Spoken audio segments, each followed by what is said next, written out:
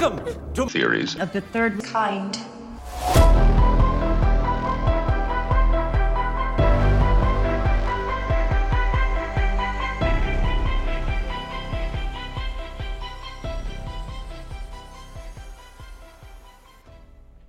Welcome to Theories of the Third Kind. My name is Aaron, and I'm one of your hosts. There are two other hosts that are joining me today, of course, Hans. Howdy. And Danielson. Heyo. So before we start today's episode, I just want to say, like always, we do not run any ads on this show or take any money from any corporations. So if you'd like to help us out, well, there's a few ways that you could do that.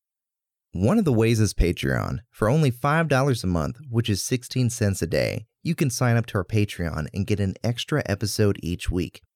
These Patreon episodes are exclusive to members only.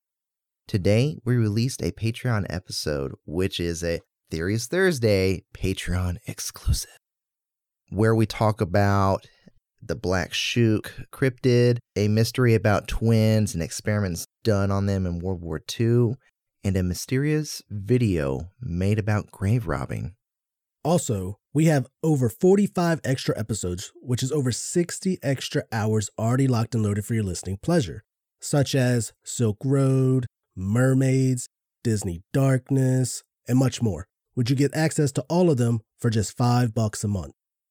Another way to support the show is through our merchandise. Just teleport on over to our website, theoriesofthethirdkind.com, and click on the shop button.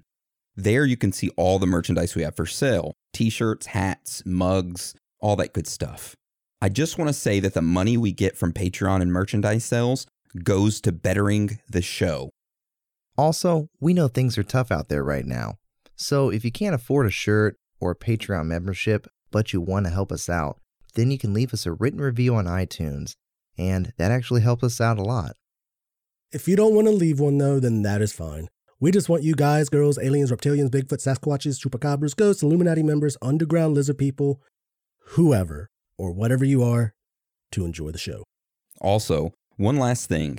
If any of you would like to reach out to us, then you can shoot us a message on Instagram, Twitter, or Facebook, or you can go to our website, theoriesofthethirdkind.com, click on the contact button, and there you will find our email addresses. And that is the end of the announcements. So today's episode is Theories Thursday. If this is your first episode listening to a Theories Thursday, I'll kind of explain how this goes. So we each selected a topic that we're going to talk about. And we don't know what each of us has selected, so it's kind of a surprise to one another. But it's usually our favorite conspiracy or cryptid or theory or whatever that we've seen this past week. And we're just going to discuss it and the theories along with it. So listen in and join in on the ride and enjoy today's show. So how do you guys want to do who goes first? You want to randomize it? We can randomize it. Let's have some fun. Okay, we'll randomize it. Let me pull up the randomizer. Okay, Aaron, Dan, Hans. All right, Dan, give me a number between 1 and 10. 7. Hans, give me a number between 1 and 10. 4. 7 minus 4 is 3. We're going to randomize it 3 times. 1, 2, 3. Okay, so the first person to go this week is Hans. I am second, and Dan is last. All right. So, Hans, what is your topic this week? Have you all ever heard of gray goo? I heard of gray goose. Yeah, gray goose, but not gray goo. Okay, well, let's think about this for a moment. I'm going to explain, so strap in, strap on, get ready for the ride. What's the scariest form of technology to you guys? Is it like supercomputers, AI? A self-replicating AI that is able to transfer its consciousness to a whole bunch of other beings or up to a whole bunch of other different things. So kind of think of it as like Ultron. Or like the Borg from Star Trek? Yeah, the Borg. Yeah. What about you, Dan? I'd have to say that because, I mean, smart computers and all that, yeah, fine. But the Borgs off of Star Trek scare the hell out of me. The hive mind, and we are the Borg, right? Yeah, I mean, you got that one AI thing, and that thing freaks me out because it thinks on its own and it responds with all, what, I guess it's connected to the internet or something? Look at the Resident Evil AI. Yeah? Yeah. we created computers to help us out, right? Yeah. To help make life easier because we're just lazy. It's a human thing. We are. Don't care who you are. We're all lazy in some way.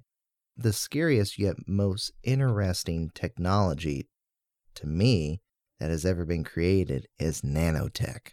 Okay. Those little tiny, works that you see in, sci-fi films. Well, they're actually becoming a thing. These machines that work and exist on an atomic, molecule or subatomic, scale. So you're talking about little bitty robots that are almost invisible to the eye. Yeah, you would have to have a high-powered microscope to look at them. So it doesn't seem dark, right?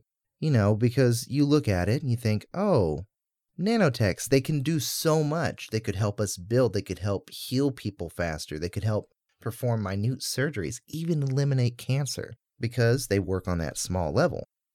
But have you ever thought about what could go wrong with nanotech? They could go inside your body and do things that you don't want them to do. Shut down certain organs? Yep. They'd be used on the battlefield. So, in what is gray goo, imagine kind of like what the computer did in Resident Evil. When it noticed that vial broken, it locked down everything and it killed everyone.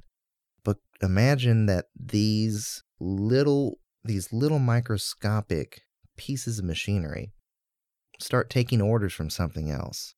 It overrides their code and it starts eating all organic life and stripping it of all the valuable materials to self-replicate.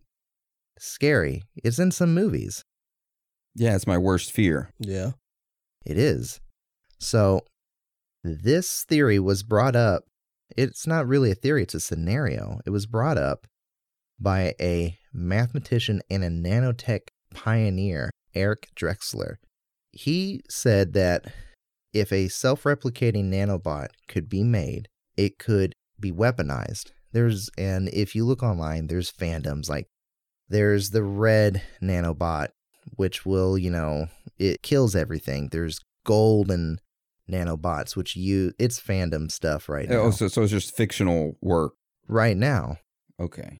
But there's golden ones that, golden goo as they're called, that strip resources from the earth so we don't have to do it.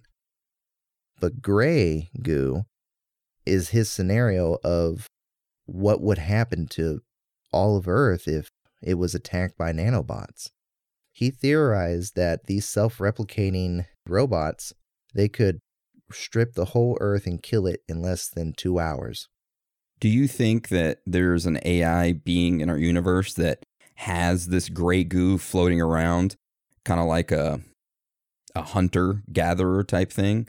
They send UFOs as like beacons to report back. The UFOs are just surveyors of the planets, and they're surveying Earth, and they're like, okay, Earth has this amount of resources. This AI being in our universe is like, send the gray goo out there to collect the resources and bring it back. I do. I think that we have it. Oh, you think we already have that technology? Of course. This is like the government does. They test years ahead of what today is. So it's 2021. They're testing for 2051, 30 years into the future. Yeah. Because we have to make sure our weapons are formidable from now to that date. That's why you see the recent uptake in funding towards, government contracts with Boeing, IBM, Raytheon, Lockheed, Northrop. And just the theory is that this is a weapon that we use to win wars, not to kill people, but, to incapacitate all these wonderful, machines, tanks, cannons, guns. But a computer gets a virus somehow. Mm-hmm. And this gray goo, or these nanobots, start becoming self-aware, self-replicating. And he basically wrote this book back in 1987, before nanotechs were a big old thing. What's the title of the book? Engines of Creation. And in that book is where he theorized about the gray goo? Mm-hmm. That technology would outsmart the creator. And like everything, the student becomes the teacher. The student outdoes the master. Us being the master, the nanobot becoming the teacher or the student, because it has to learn from us. But just imagine that if it was real, noticing that you're not feeling so well all of a sudden, or you happen to be walking and, you walk down like a half mile and you walk back and you saw that tree when you were walking one way. You walk back and it's not there. And you're like, oh, is this a simulation? And then you start bleeding from your nose. You're not feeling so well. And before you know it, you're nothing but a bunch of gray, lifeless matter on the ground because these nanobots have stripped you of all the precious materials it needs. That's kind of scary. That is scary. It is. It is. And I thank Dan for this because he sent me this list and I said, gray goo. And I typed it up and I was reading it. And I mean, it's just it's a theory. It's a scenario. But is it a hard to believe scenario? No, it's not. Technology is evolving at such a erratic state. If you have an iPhone, it takes infrared pictures of your face without you knowing it. Yep. Constantly. That's only if you have the face recognition part of it, right? Correct. And Facebook listens into you. Who's not to say that nanobots that come to the future, can't strip life away from somebody? It's science fiction idea, but cell phones were science fiction. Dick Tracy talked into a fucking watch back in the 50s. We got Apple Watches now you can talk into. Yeah. Star Trek, flip phone. Beam me up, Scotty. It's just a matter of time before some company starts making this to use as a weapon, but then also to use to mine resources or meteors in outer space to get precious metals. And think about maybe the worst thing is, what if it's already being used on people to control them? Override your senses. How would this gray goo get onto the person? You don't know. It's at a microscopic level. And all it has to do is, let's say a nanobot works, its little arms move at like a fraction of like a millimeter every second. So at that point, it's stripped enough and it's made enough to self-replicate itself. It's like a bacteria culture, except on steroids. So it spreads, it self-replicates, it strips all the iron out of your blood, all the precious things. Anything it comes in contact with that it needs to survive and replicate, it takes. Imagine if you had this in your body, you just got it in your body, and you went to the hospital and you didn't know what it was. So they were like, oh, let's do an MRI on them. I know, right? Yeah. It all rips out of you. Like you say, you go walking in the woods or just going out to your car and you run into a very, very thin spider web. Like after you walk through it, you brush it off. But still minutes, maybe an hour afterwards, you still feel like it's on you. Mm-hmm. That would be the feeling that you would probably have. Like you ran into something, you knew it was there, but then you don't see it no more. But you feel it. You get that feeling that something's on you still or in you. You know what? That made me think. You know how the government always tests things on individuals without them knowing? I want to say always, but they've done it before with like syphilis on African-American men in prisons. They gave them syphilis without them knowing. And they spread bacteria over the skies of California in the 50s. Yep. What if they were testing this nanotechnology on drug users, primarily methamphetamine users? And you know how they pick at their skin? Yeah. What if they're releasing nanobots on them and that's why they're picking at their skin? They say they got bugs on them, but it's actually nanotech. Oh? See, you said that shit. Now my skin's itching. Just a thought. Just hypothesizing. A good movie to watch, I'm not promoting it, but a good movie to watch on nanotech would have to be Transcendence with Johnny Depp. Oh yes, that is good. Imagine that being the future. So you got that path, or you got the Iron Man path with nanotechnology? That, or you got the day the Earth stood still. Yeah. Ooh. When Keanu Reeves was hurt, the big gray man started shedding himself, and the locust came and destroyed everything. So that was kind of like a theory, more like a scenario, but thinking about how fast, technology is evolving, I thought that this would be a good one to bring up. I like it. It's terrifying, but it's also mind-provoking. and it gets people to hypothesize and think about scenarios. I like it. Yeah. I'm not saying all technology is bad. I mean, we already know, like we state this all the time, that NASA's technology is far ahead of us, like technology that we actually get to use. What they have is far superior. But then once they're like done with that stuff, we get it, and they're already on to like the newer, better thing. Yeah. Yep. Well, thank you for that topic this week, Hans. I enjoyed it. I liked it. Scary. Now, I kind of scared myself with the spiderweb thing, so now every time I walk into it, I think I'm going to turn into gray goo. That was something that I saw, and I said, dude, I was reading, I said, good night. I said, that's fucking creepy. Yeah. It's also a video game. I've never heard of that video game. Yeah. Gray goo. Oh, it's on Steam. A science fiction real-time strategy video game. Okay. Cool. All right, that seems pretty cool. So, I guess it's my turn now? Yeah. All right, so my topic for this week is the Chicago Tylenol murders. Have either of you heard about those? Yes. Yes. Oh, man. It is so crazy. All right, so this all starts early on the morning of September 29th, 1982. A 12-year-old girl named Mary Kellerman, who lived near Chicago, woke up early that morning with a sore throat and a runny nose.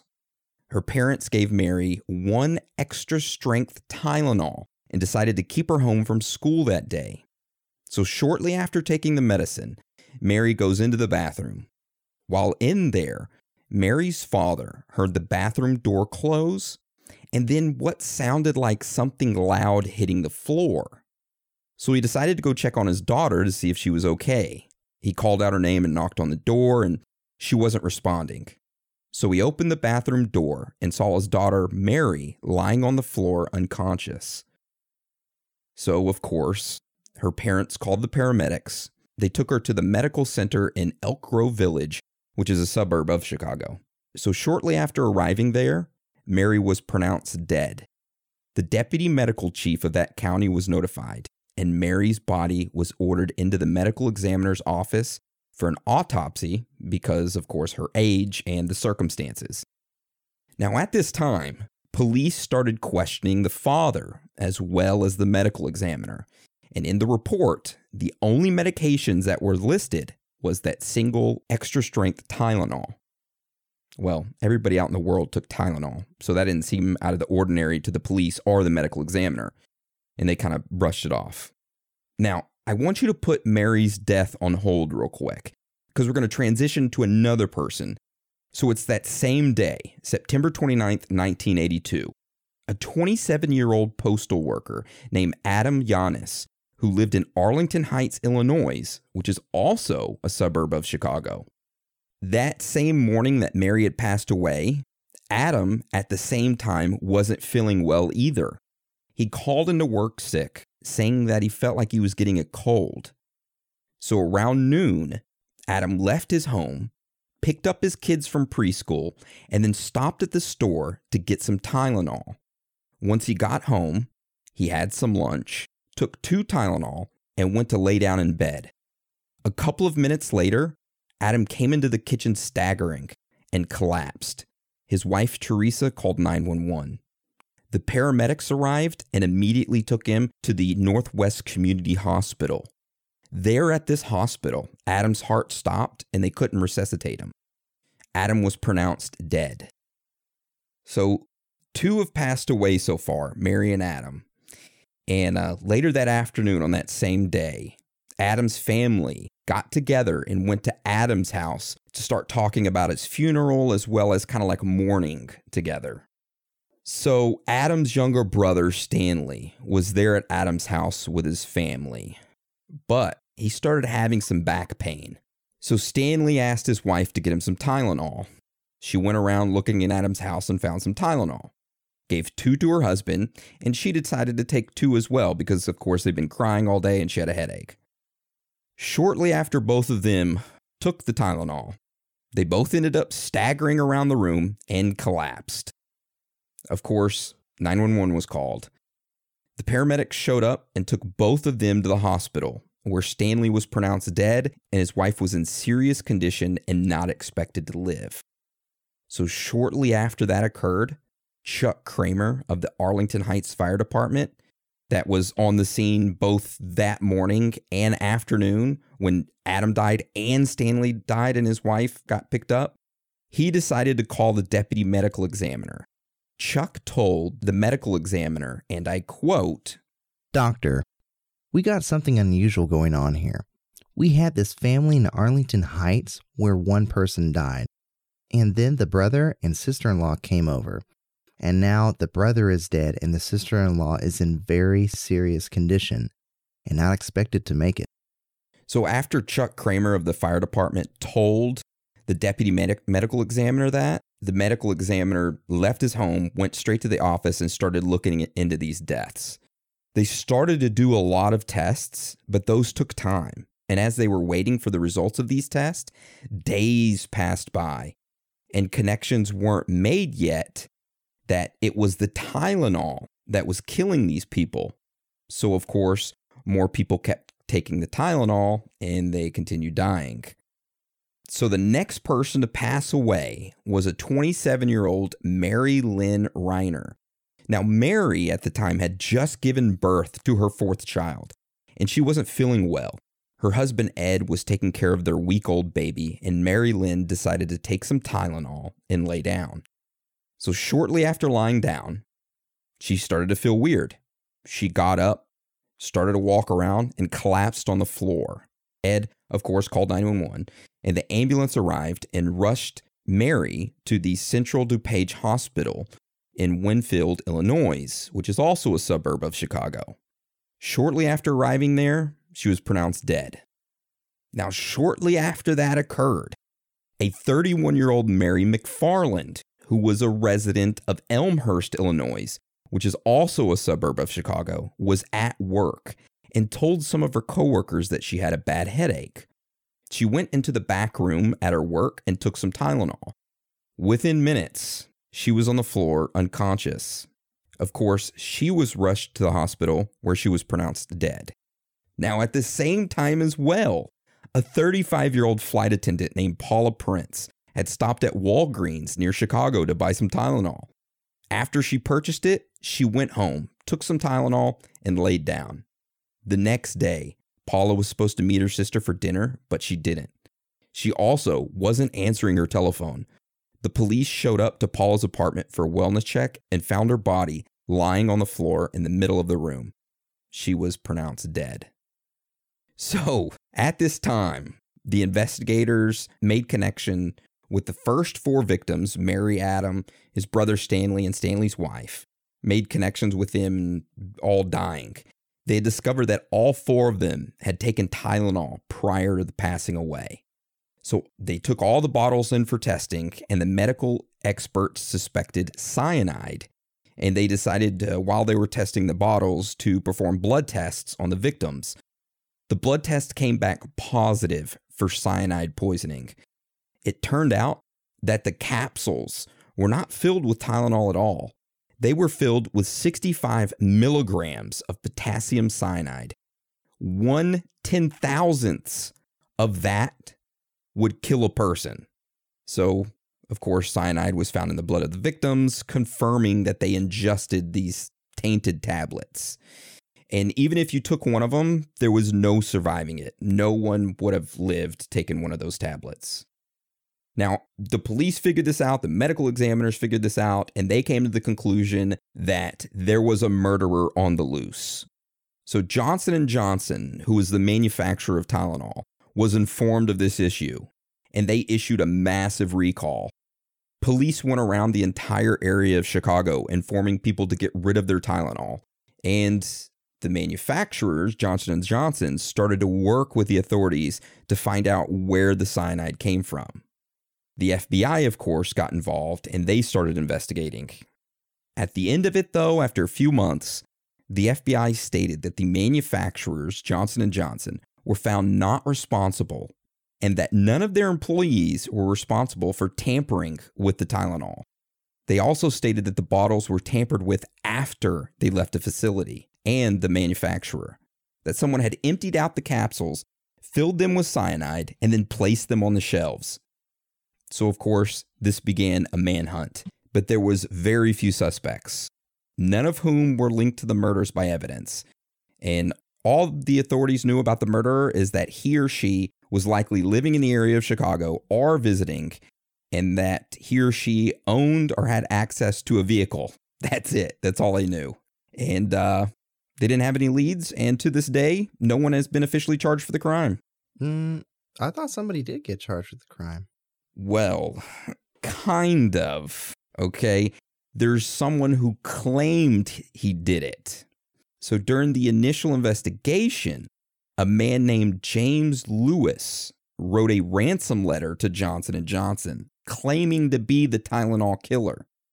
He demanded $1 million in exchange for stopping the poisoning.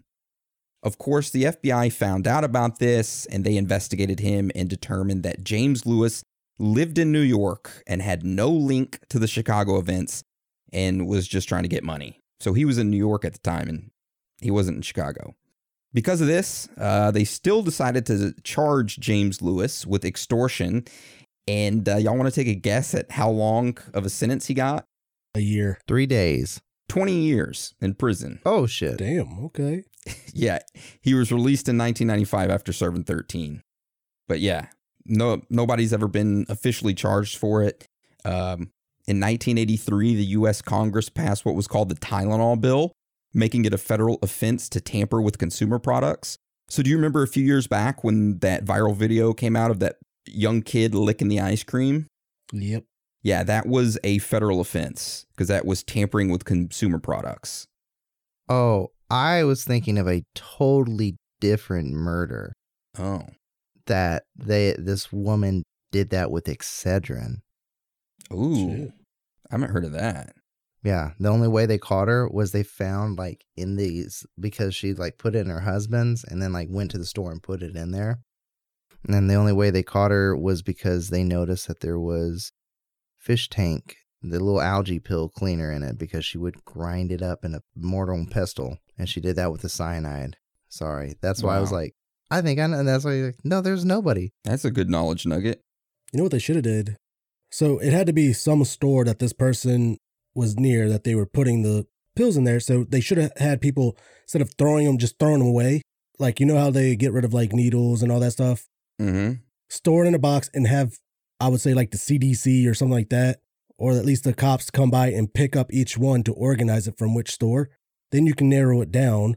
They started doing that, yeah, during the investigation. Mm-hmm. But before I hop into that, there's one more quick thing I want to say, that in 1989, the FDA established federal guidelines for manufacturers to make all such products, such as drugs, tamper-proof. So this is why we have seals on medicines now. They didn't have seals back then? Nope. Oh, okay. Yeah. So that's the only thing kind of good that came out of it.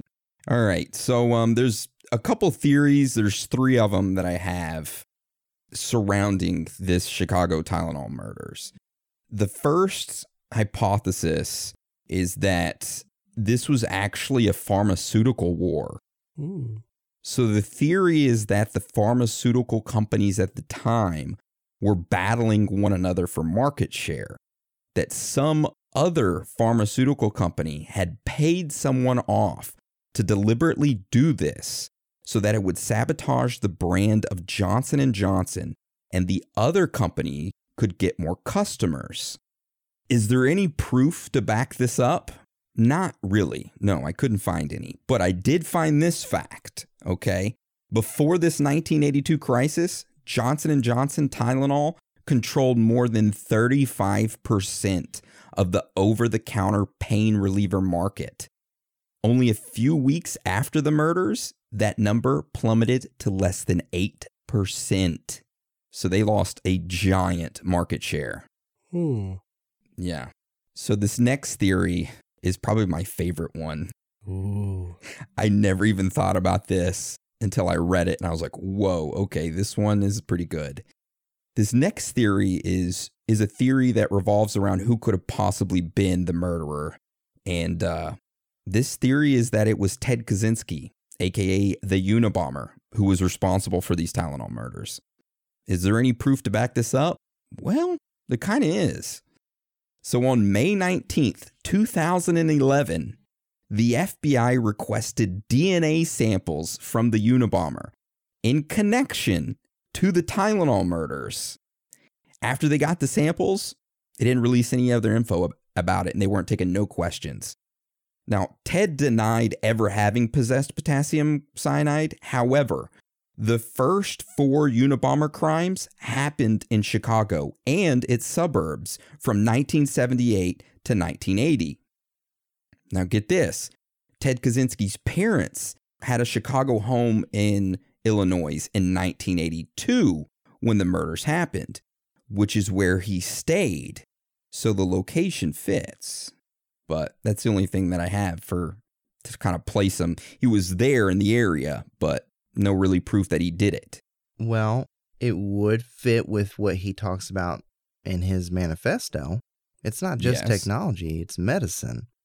And it wouldn't be the first time he talked about killing somebody. If you listen to his only taped interview with that reporter, he talked about how he would see his neighbor in Montana, and he would often hide in the bushes and look down the barrel of his rifle and think about shooting her and her kids. Damn.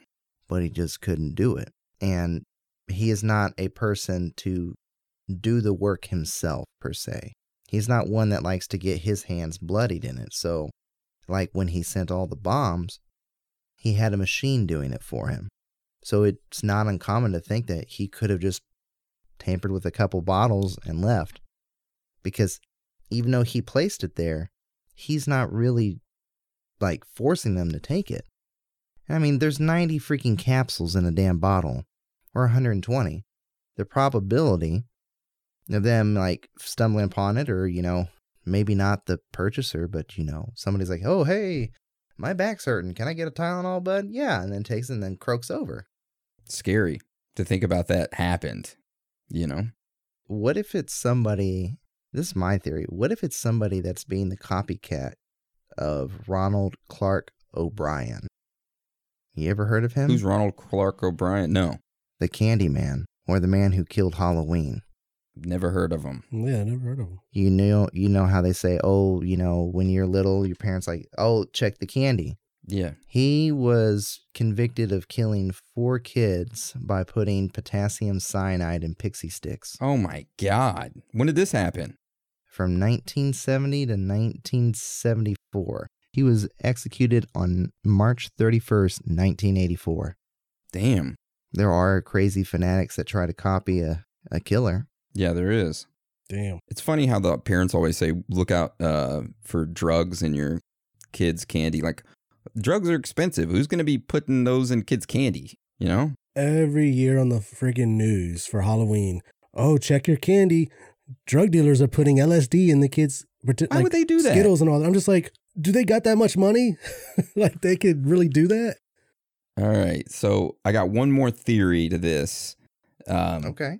This last theory is that a disgruntled employee who was working at the Tylenol factory was the one who did this. The theory is that the person brought in the cyanide, which looks exactly like the Tylenol powder, before it gets put into the capsule.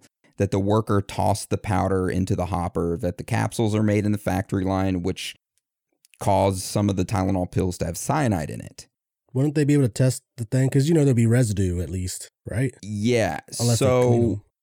this theory of the disgruntled employee doing it, and that is kind of like, there's a theory that connects to this theory, is that Johnson & Johnson covered it up, that their employee did it to try to salvage their company. Is there any proof that Johnson & Johnson tried to cover this up? Because, they did come out immediately and tell everybody to pull all the medicine. And if they were trying to cover it up, wouldn't they not do that? Well, a former Johnson & Johnson employee named Scott Bartz published a book titled The Tylenol Mafia. So in this book, Scott states that he spent 3.5 years investigating this and made the claim that Johnson & Johnson, aka the makers of Tylenol, and federal agencies steered the investigation in the wrong direction to avoid liability. He claims that Johnson & Johnson manipulated the facts surrounding the murders. So some of the Tylenol bottles that they got that had the cyanide in them, they had stamps on them, and these stamps have like numbers and letters. They state where it was manufactured at. Okay, so the reason Johnson & Johnson and federal agents say that it wasn't a disgruntled employee that put the cyanide in the capsules is because they're saying that each one of these bottles came from a different distribution facility. It came from, or not a distribution facility, a facility that makes them. There was one that came from Round Rock, Texas, and another one that came from somewhere else. I forget what the name of it was.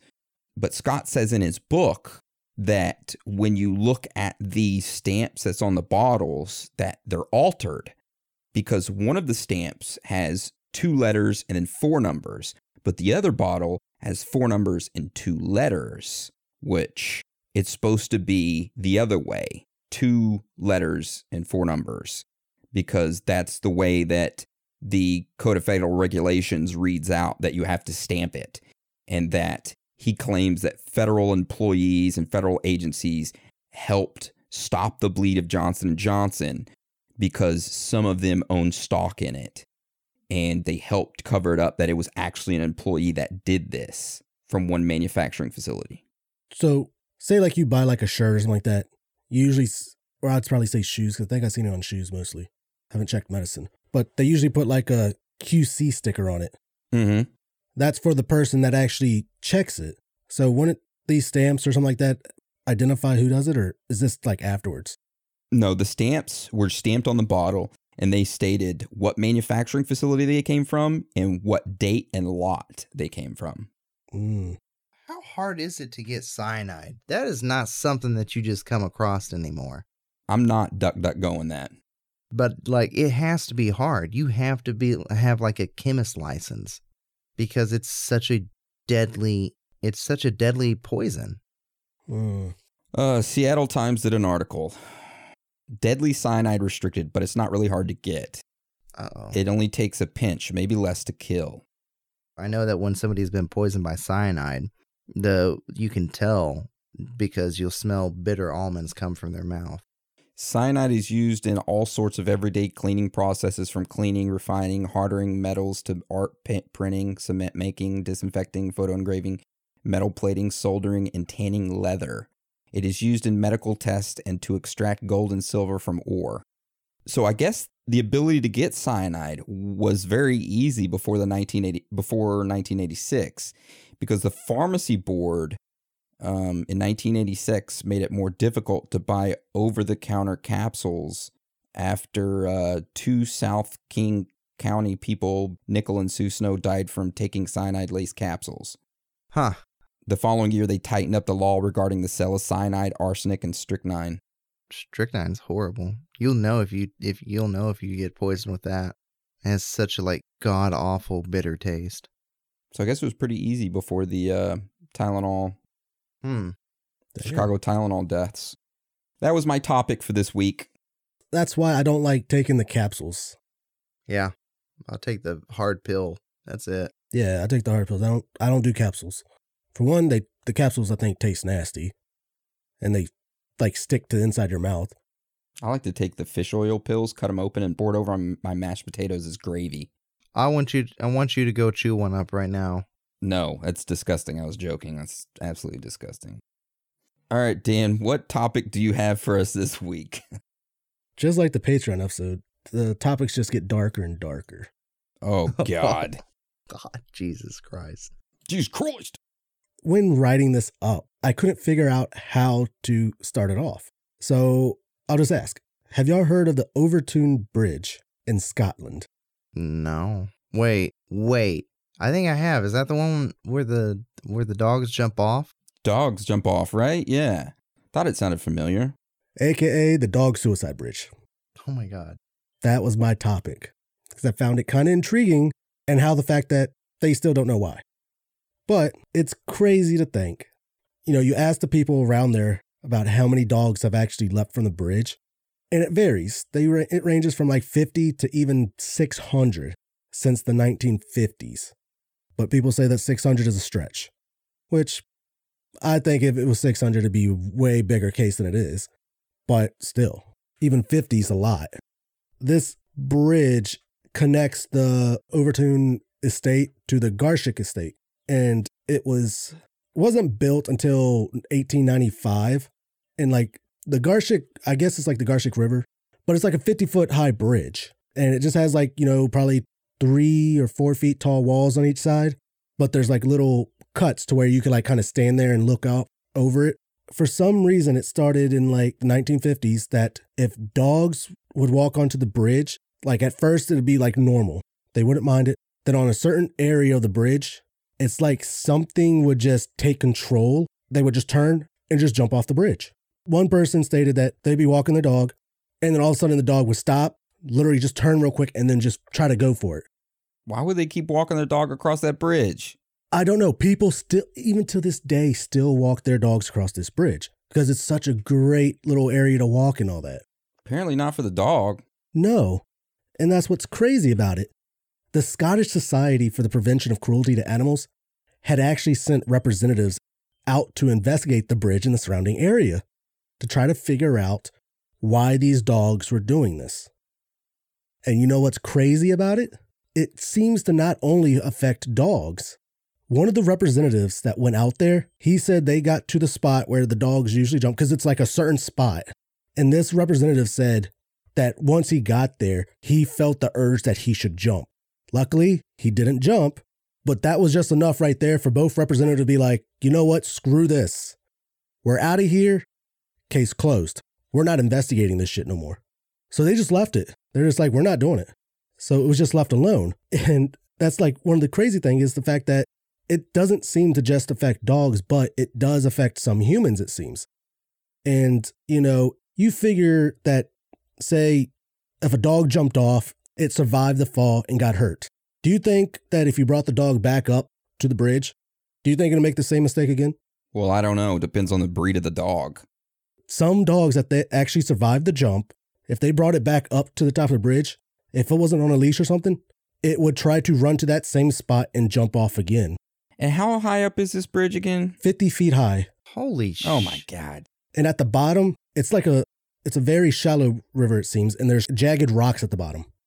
So it's like these dogs would, if they got brought back up, some of them would try to jump back off again, or if they came back again for a second visit just to be walking, they would still try to jump in that same spot again. So something was making them want to jump off. So it was definitely something strange about the bridge in the area there, but no one could really figure out why. And you know how I said that it wasn't just, the dogs. There was also a crazy story about in 1994, this 32-year-old father threw his own baby over the bridge.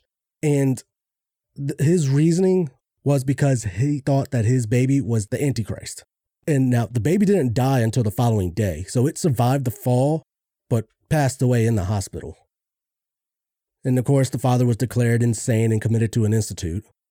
It's already odd enough with him doing that, but it's even weirder that he threw his baby off at the same spot that all the dogs jump off at.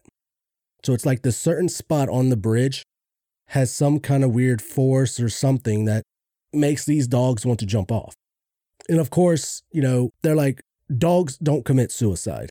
Suicide is supposedly a human, emotion or type thing, is what they were going through. So they honestly cannot really figure out 100% on why these dogs were doing it. Government testing? See, I do have a couple theories. I didn't have government testing, though. Not government testing, but probably chemical testing. Okay. My theory would be probably chemical testing, but I'll go into that at the very end. The first theory I have, that I've found, I should say, is that there is some paranormal activity that happens at the mansion and on the bridge. Lord Overtoun, aka John Campbell White, he passed away in 1908, pretty much 13 years after the bridge was completed, and his wife stayed in the house until she passed away in 1931. Now, people said that they have seen a grieving ghost dressed in a white dress that is in the area. And they believe that it is the ghost of the widow, pretty much Lady Overton. And they believe that for some reason, she is the one that makes these canines jump off the bridge, which I don't know why she would target dogs, but people believe that it was some type of paranormal thing, that this ghost was somehow making these dogs, and sometimes when people walk on there, feel this urge to want to jump off the bridge. That theory right there, they do say they see like this ghost in the windows of the mansion and stuff, which it's now like I think a bed and breakfast type thing, which they don't really say much about the ghost, but yet people say they see the ghost walking, like when they're walking outside, they see in the windows that this ghost is there. So that's the first theory I found. Not really too plausible. Kind of interesting though, paranormal. I'm like, all right. The second theory is more logical, they say, is that an animal habitat expert by the name of David Sexton explored the area around the base of the bridge, and his findings showed that it is a huge nesting area for mice and minks, and that most of the dogs that have jumped off the bridge are of the long snout breeds, like Labradors, Pointers. Yeah, German Shepherds, stuff like that. The ones with long snouts. They suspect that it's the smell of the male mink's urine that is luring the dogs to jump off the bridge, because they smell it, and it's this scent overloads their sensory, to which it sets them off to where, oh, I got to find out what this is. And it cuts off like they're all like rational thinking. So, of course, how dogs, they can't, like, say this, I think the sides are like 4 feet tall. They can't see what's on the other side of the wall. So they just pretty much jump over it thinking, there might be solid ground on the other side, but there's nothing there, and they fall straight down. That was their logical reasoning for it. I kind of found something that goes against that, because there is a local hunter by the name of John Joyce, and he said he's been hunting that area for like 50 years. And he said that not once has he ever seen a minx in the area. And the only thing that's crazy is the fact that why is it only just this bridge? If there's minks like all over the area, like these animal experts says, it's just this one spot that these dogs jump off of. You figure if the dog's smell power is like 100 times more than ours. So why would it be in this one spot that they would jump off the bridge? If anything, on the sides of the bridge or something like that. So I don't quite believe that. That just doesn't seem logical to me. Because I would say they would probably smell that before they even got to the bridge. But that was their, reasoning for it. Reminds me of that forest in Japan where people go and hang themselves. This was actually connected to, well, not connected, but one of the stories I found, they connected this with that because there's, so the suicide forest and this is the suicide bridge. Okay. What if, hear me out. You know how when you cut grass, you get that nice crisp smell and you're like, I cut that grass. Mm-hmm. But it's the grass basically releasing a scent, screaming like, oh, Jesus Christ, I've been cut, I've been hurt. They say that's what that smell's supposed to be. Yeah. What if these plants around the area are releasing a smell that only affects dogs? That's driving them, kind of like the movie The Happening. You remember? Yeah. Mm-hmm. Yeah. Now, if you're a listener and you don't know what The Happening is, you want to explain the plot of The Happening real quick?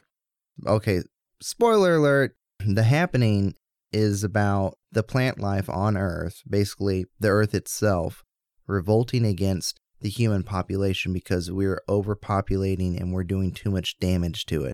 So these plants release a chemical in the air that are causing humans to kill themselves randomly. And it doesn't affect everyone. It only affects a certain amount of people.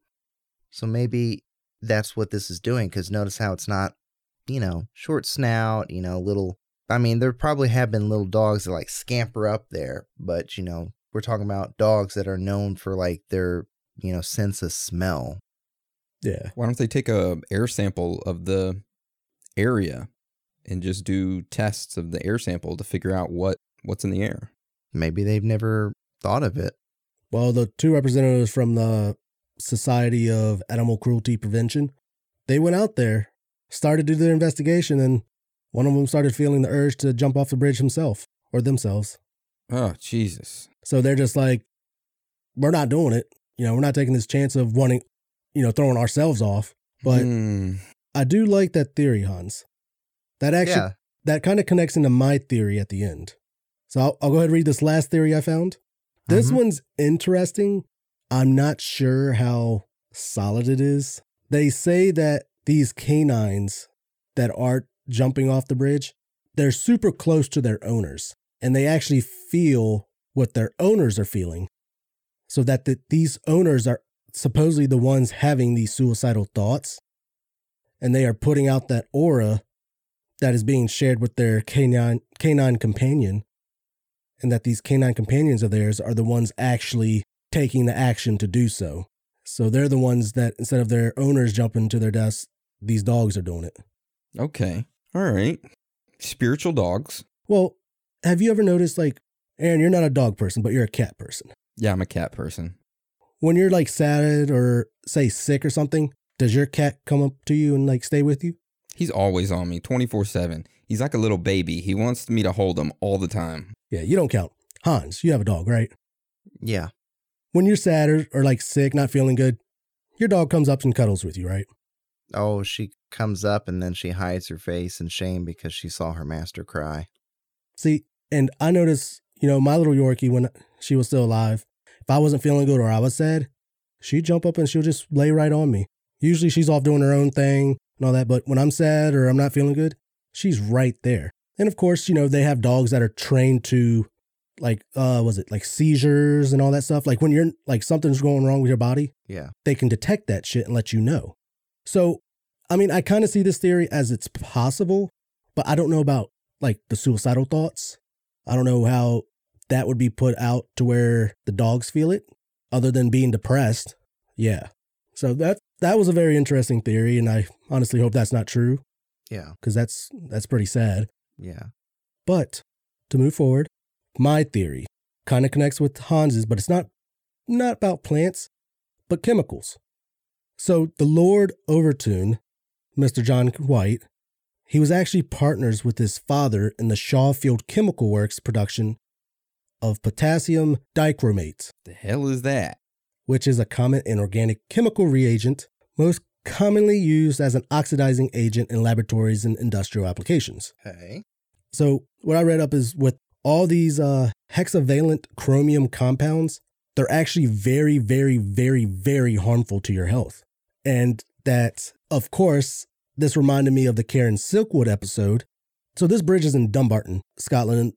This place is in like another town over. But the regulations and stuff on this was very lax, just like the Karen Silkwood episode. And that some of these, I believe, chemicals actually polluted the waters and stuff. So I don't know if, like, say these dogs, may have, say, drunk some of the water or something at the bottom or something like that, or like could smell this stuff, and that it actually, they caught a hold of it and they kind of were drawn to it. Mm-hmm. They did get in trouble, and like the production at Shawfield ceased in 1960s because of this stuff. Safety regulations were bad and all that. Like a lot of people were pretty much, this stuff right here causes cancer. And there were no safety regulations. So a lot of people were pretty much sick from this, working at the factories and stuff, because they weren't wearing any safety protection at all. And this stuff was getting out everywhere. Damn. So I'm wondering, either it's in the water or say Mr. White, Lord Overtoun, possibly bringing stuff home to work on. I don't know. Maybe a company was dumping it under the bridge. Yeah, because I mean, he was like into politics, huge religious guy and all that. Like, I don't know what kind of corrupt stuff he could have gotten into. It just seems kind of weird. I think he did die of cancer, if I'm not mistaken. I think it's cancer at age 69. But yeah, it's just, I don't know. It was kind of fishy. Yeah. Man, it's a crazy topic. It was kind of depressing to write, but I want to get awareness out for these dogs. Yeah. I like that. And that this bridge is still open for people to take their pets, their companions, without a leash still. I'm not taking Gollum out there.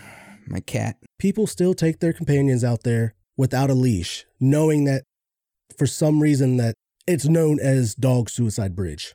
Maybe they just want their animals to die. Heartless, man. Well, I mean, hey, there is people out there like that. There are people out there like that. And that said, I know there's one lady, I forgot her name. Sorry, lady, if you ever listen to this, but she's like trying to, show awareness for this stuff too, because she don't want no one to lose their pet like she did. Sad. It is sad. And like, I'm actually kind of highly upset with the Scottish Society of Animal Cruelty Prevention or whatever. Yeah, I get that he didn't want to jump off the bridge himself, but you just closed the investigation down because you had a feeling like that. Or they got talked to by some undercover agency and told them to close it down. I mean, probably got paid off. Like, hey, just take this, close the investigation, say there was nothing to be found. Yep. Now, I actually wonder if they did, like if anybody, even the animal inspector or something like that, took air samples. Because all he did was he said he found like a nest area for mice and minks, which supposedly there have not been any minks there by what the hunter says. Well, it's a very interesting topic. Depressing. And, yeah, a little depressing. Pretty interesting. Hans, pretty interesting. Pretty scary. Mine's pretty depressing. Yeah. Overall, I think it was a good Theories Thursday for regular. Very dark. Yeah, just like our Patreon Theories Thursday this week. Maybe even ours Patreon's probably darker than this. Actually, yeah, it is a lot darker. Yeah, it is. All right. Well, that's the end of the episode this week. I guess we're going to roll on to our On the Scene. So if you aren't familiar with On the Scene, it is where a individual goes out onto the street and interviews random people to ask them about current conspiracy happenings in our world. You, the listener, yes, you can submit your own On the Scene. All you got to do is get your phone or microphone and go out into the streets and interview individuals and ask them questions. Make sure it's less than 90 seconds long or less than 120 seconds. And then take that audio recording and send it to one of our email addresses. It can be Aaron at Theories of the Third Kind, Hans at Theories of the Third Kind, or Dan at theoriesofthethirdkind.com. And you'll be featured on an episode. All right, so this week's On the Scene is from Harry. So we're going to play that right now. This is Harry from Theories of the Third Kind, Voices from the Street, and I'm with Mike Rizzo. I'm 36 years old. Great to be here, great to be alive. Okay, Mike, let me ask you, with everything that you see on CNN and all these current news sources where they're talking about all these unidentified aerial phenomenon, what's your personal opinion on it? Well, I think aliens have been around, and I think these things have been kind of true. It's fucking crazy and weird, but I kind of love it. I think they've always been living amongst us. I do think so. Now, do you think supposedly this month they're going to do a bit of disclosure? Do you think it's going to be the real disclosure, or they're going to hold a lot back? I hope it's the real thing, but I would say they're probably going to hold some shit back. Do you have any question as to whether or not the films that we're seeing is actually something from, space, or maybe it's tech that we have that we're not admitting that we do have? I think it's probably some tech that we have, maybe, yeah. That we're not admitting to it, right? I think so. Is it something that consumes your thoughts every day? I think about it often. Yeah, not every day, but probably like once a week. Yeah, it's on my mind a lot. Do you feel that they pose a threat to humanity? I don't know. Maybe a little bit, yes. Okay, one last question. Sure. Do you think that Lee Harvey Oswald acted alone? Oh, definitely not. Hell no. Based on what? Just based on the way it all went down. Multiple gunshots, the angle, the trajectories. Fuck no, that was multiple people. All right, and there you have it. Voices from the Street. That's right. Very nice. Yeah, I like that. That was good. I love the dude was just very open to it. Yeah. Yeah, he was. Oh, straight from Brooklyn. Yeah. Harry did a good job in the interview. He did. I'm proud of him. See his journalist skills coming out right there. Yeah. I'm proud of you, Harry. I want to hear some more. That's right. Harry on the streets. Harry on the streets.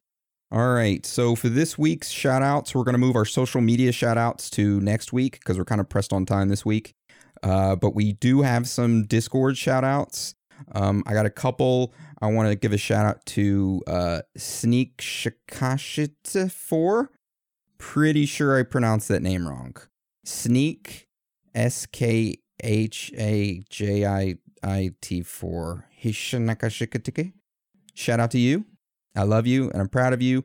Shout out to Arnold, Slickers, Harry, Carolyn, Discordian, everybody that's up on the Discord, several, Justine, CJ, Mr. G, OG Dell, Azari, all you guys, girls, aliens, all y'all are awesome, amazing. Thanks for showing us love. We're showing it right back to you. Just want to give y'all a quick shout out.